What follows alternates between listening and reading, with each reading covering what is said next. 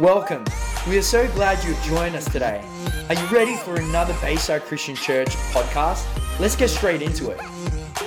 It's David here from Bayside Christian Church, and we are speaking on the topic of life of an evangelist. And we have in today Carl and Fiona Butler from Fan the Flame Ministries. Thanks for joining us. Our pleasure. Thank you for having us. No worries. Now, Carl, I just want to start with you. Sure. Tell us a bit about your life and how you became an evangelist. Well, it started as a child, really. The influence of my mother, who was a Pentecostal lady, and she got baptized in the Holy Spirit when she was 47 years of age, at which point I was 7. And at a Pentecostal church, I gave my life to Jesus. And in that same Pentecostal church, I got baptized in water. At the age of 12, I got baptized in the Holy Spirit there at the age of 16. And so I had a journey, became a youth leader. I moved from the town I was in Hawera, New Zealand, to the city of New Plymouth, where I became a youth leader at 18 years of age. Yeah. And I was involved in the church there for some years, for 7 years, while I studied engineering, thinking I was going down that track. Yeah. But I was also a musician in the church. It's all good.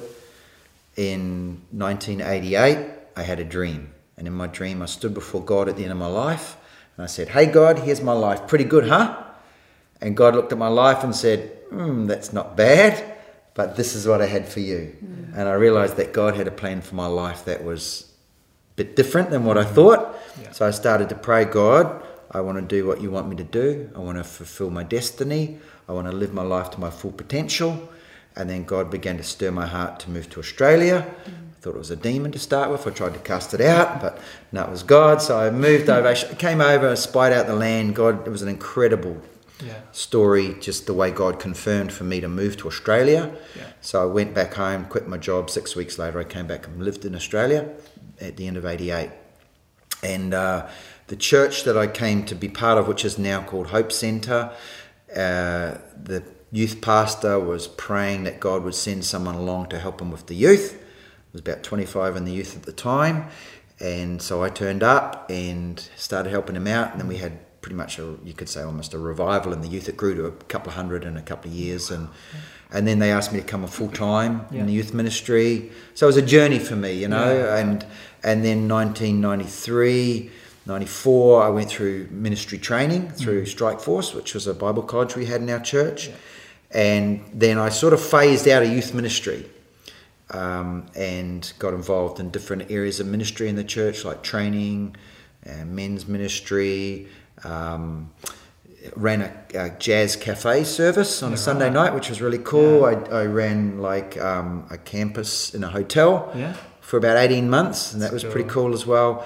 But then in 1997, the Lord called me to an itinerant ministry. But the way that happened was at the end of 96, he first started saying, pull out of all these areas of ministry. Yeah. And so I did. So the beginning of 97, I was basically on staff in the church as a pastor without any portfolio. So I didn't really have any label or anything, but I just organised some evangelistic events. I preached sometimes, I led worship sometimes, I did visits and things like that, you know. Then in 97, about the middle of the year, I went on a world trip with a team from the church, and part of that trip I came back via the revival in Pensacola, Florida. And I had a real encounter with God there. I caught something from that revival, and at the time so many churches wanted to have revival, and I came back and I was carrying something from the revival. And like even when I preached in my own church 2 weeks later, the Holy Spirit just broke loose in the church. So many people were touched. Then I just started getting lots of invitations to go to all these churches and places. And so I just started taking these invitations, and soon I was out every week preaching. And then my senior pastor said, "Hey, I think you need to resign and go itinerant." And I was like, "Oh, okay." I didn't really kind of want it because I loved the local church, but I thought, okay, it seems this is the direction God is taking me. And so I ran with that. And also, you know, I'd been praying for the sick since I was young because of the influence of my mum as well. She used to have an old lady come to the house who had a healing ministry, and And, she used to sort of be a partner with some evangelists. And Yeah. so I'd see their magazines and healings and all that sort of stuff. So I sort of watch evangelists and watch them pray for people and read their books. And so I kind of grew in this whole healing area, so that when I was in my early 20s, I used to pray for people and people got healed, and one thing leading to another. Next month, praying for someone, their legs growing and things like that. So when I stepped out as an itinerant, we're preaching revival, but also preaching faith and healing and all that. And so it just kind of took off. And so 54 countries later, 90,000 salvations and countless healings and all that, we're kind of still rocking and rolling. Yeah, awesome. 54, that's a lot of countries that you've visited over the years. So. Now, Fiona, how did you kind of come into the picture? Like, Carl's like always traveling around, and like, how did you? I was in Solomon Islands. Yeah, wow. Yeah. So I had a bit of a different journey. I came from non-Christian background, so I got radically saved in Tonga when I went there on kind of bit of a journey there, and had encountered God, and then got saved, and then straight away I was kind of like just wanting to carry the heart of the Father wherever I went and evangelize and all that kind of stuff. And so I was actually with YWAM doing outreach in Solomon Islands, and it was kind of a bit of a story there, a huge story, a bit of a divine intervention. God kind of told me that I was going to meet my husband and gave me some specific details, and then 3 days later I met Carl in Honiara, and there was just a lot of supernatural confirmations. And the last night that we were at the crusade, because we were helping there, I was with the Fijian team just doing some counselling and stuff and praying for people. And so the last night that we were there, I went to say goodbye to Carl, and the moment I touched his hand, I actually heard the audible voice of God. So that was like, he said, "This is your husband." And at the same time, I heard Carl say, "Do you want us to stay in touch?" And I was like, "Yes." So then it's just been a bit of a journey, because I'm from Adelaide originally, so we just stayed in contact from there. And then God's just brought us together, and it's been amazing. So this is a whole bit of a new journey for me, doing the lots of travelling. I've done mission stuff. I thought I was going to end up being a missionary in South Sudan, but God had other plans, and it's awesome. That's awesome. So you guys are all now travelling together to different countries? So we got married 7 months ago, 7.5 months ago. And right from the beginning, I felt the Lord say, "Hey, travel together everywhere you go." So it's been a step of faith, because it's double the airfares and all that sort of stuff, but God's providing, and we're seeing God, use us together because we have complementary gifts. And Fiona's primarily an intercessor, though she has a heart of an evangelist, and I'm an evangelist who preaches and prays for the sick. And so we have altar calls. She's ministering alongside me and sharing her story and different things, and it's great. Yeah, awesome. And I guess probably what's something that you guys love about evangelism, and like, knowing that God's in there with you and guiding you everywhere, and and I think as well, like, just stepping out in faith. And when you preached this morning about just letting the Holy Spirit like guide and direct you for everything, what's kind of like your most enjoyable moments about evangelism? Most enjoyable moments is leading people to Jesus. Definitely. It just brings tears to my eyes and great joy, whether it's a crowd with thousands of people. Sometimes in Africa you're looking at a huge number of people while you are praying them through the sinner's prayer, and I just have tears running down my cheeks as I'm leading them to the Lord, because I'm just aware of the fact that so many are entering into the kingdom, and that's awesome. But even just the ones and twos, it brings great joy, like as I shared this morning about the guy who fixed the car, and we prayed for him, and then I got a message from him on my phone just a couple of nights ago, just to say he's started praying again and getting in touch with the spiritual side, and I just got tears in my eyes when I heard that, because that's what it's all about.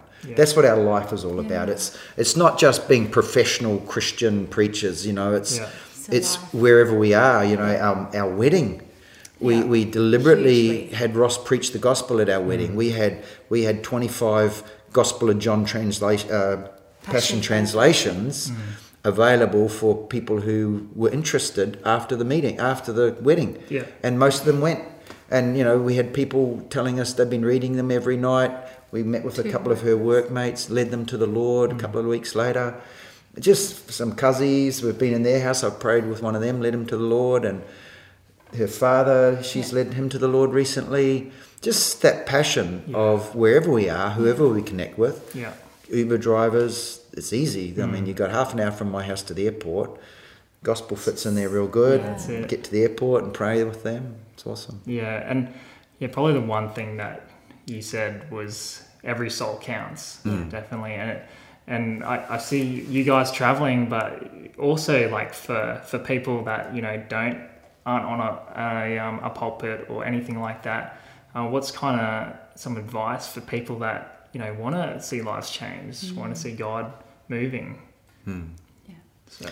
Well, we're His hands and we're His feet, and real key to that is just being connected with Him for a start, because then He can lead us. He empowers us, of course, by the Holy Spirit, but it's just having that willingness, that sensitivity to the Holy Spirit. When you get a prompt, you step out on it. There's times where you don't actually know you're being led by the Spirit, like this mechanic that we prayed for in New Zealand. When I hit the rock on the highway, and when we were sitting there for 2 days, it was a little bit stressful, kind of what the heck's going on here. But it wasn't until later that I got that message from Him. I just went, wow, this is awesome. God somehow was involved in all of that. Not that He caused the accident, but He used that. He uses everything to work for good. So it's just being aware that God can work in every situation, being ready in and out of season. Having the heart for it, isn't it? Having the heart for it, because this is a new thing for me, but I've always, from the moment I gave my life, had the heart to share Him. So I've been in secular work. So that's my mission field right there. Yeah. And then there's so many different ways of evangelizing. So it starts with, if I come in the morning, praying over the chairs, praying in the place, worshipping, just sharing my testimony with people in my life, just sharing my faith as if it's like it's a normal thing, living it out in front of them. Like it's just, for me, evangelism is just, it's so different. Like it's always different Holy Spirit led, like from meeting someone on the street or sitting on an aeroplane, having a chat with someone, doing something practically to help someone that will open up their heart, and then being able to speak, or getting a prophetic word, or saying, I see this in your life, and then that opens them up. There's just so many different ways that God wants to use us to touch people's heart. I think the key is just abiding in Him and loving on Him and capturing His heart, because then you'll always be motivated to be like, okay, Lord, in this particular situation, like what do you want me to do? There's just so much. Jesus came to seek and to save those who are lost, and gave His life as a ransom for many. It's the will of the Father that none should perish. And evangelism is the work of the Holy Spirit. So if we're in relationship with Jesus and allowing the Holy Spirit to work in us, He will always be wanting to prompt us toward winning people to the Lord. And He emboldens us to do it. As I shared this morning, Acts chapter 1 verse 8, you shall receive power when the Holy Spirit comes upon you, and you will be my witnesses. That's the whole point of it. And the more we are in relationship with Jesus and we have His love, His heart, His love, and yielding to the empowering of the Holy Spirit, then there's just so many opportunities will open up. That's it. Just like your day-to-day life, isn't it? Like even workplaces and schools and everything. We've got the opportunity to minister to others. Definitely. Which is awesome. Now, you did mention, Carl, briefly about the New Zealand, how you had a bit of a mishap hitting a rock. Like throughout your ministry, what are some of the challenges that you've faced, but the outcomes of that?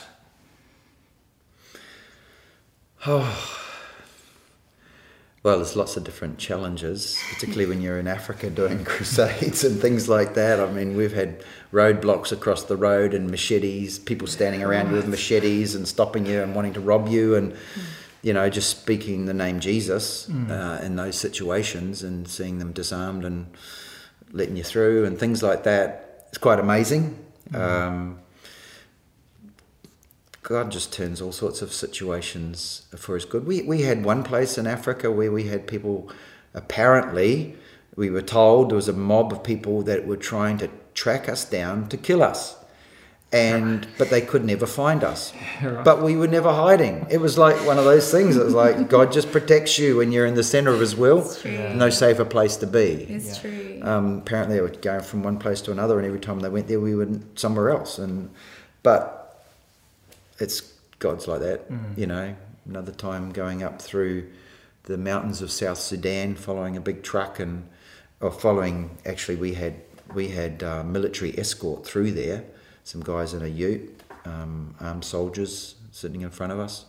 And then a big truck come down around the hill, and the guy backed the ute over the edge, and the soldiers had to jump, and I had to pull them out with the 4-wheel drive, and all these sort of, they're just adventure. Yeah. So the whole thing, I mean, there's great adventure all around, you know.